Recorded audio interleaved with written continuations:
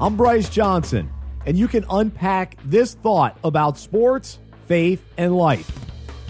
All week long, we've heard how Virginia went from losing to a 16 seed to winning the national championship. But even though this kind of win is truly remarkable and seems like a script written for a Hollywood movie, I am also interested in the layers and lessons that have been learned along the way.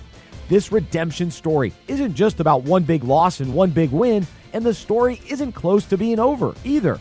Head coach Tony Bennett has been preparing for this specific season for many years. His story includes playing for his dad in college, having a short NBA career, and watching his team struggle in previous tournaments.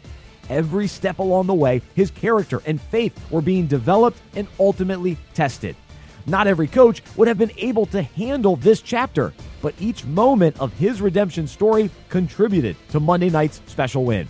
Tony Bennett and Virginia's journey reminds me how each of us has our own redemption story.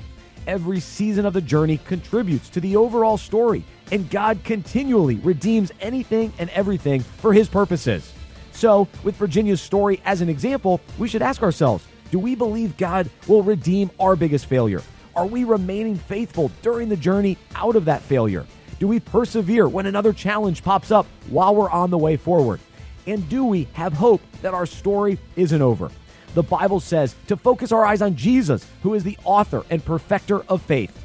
I believe he has already written an awesome redemption story for each of us and invites us to follow his script and trust him along the way.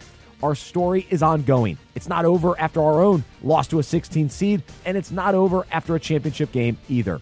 So let's embrace each moment and each chapter of the journey as we prepare for eternity with God.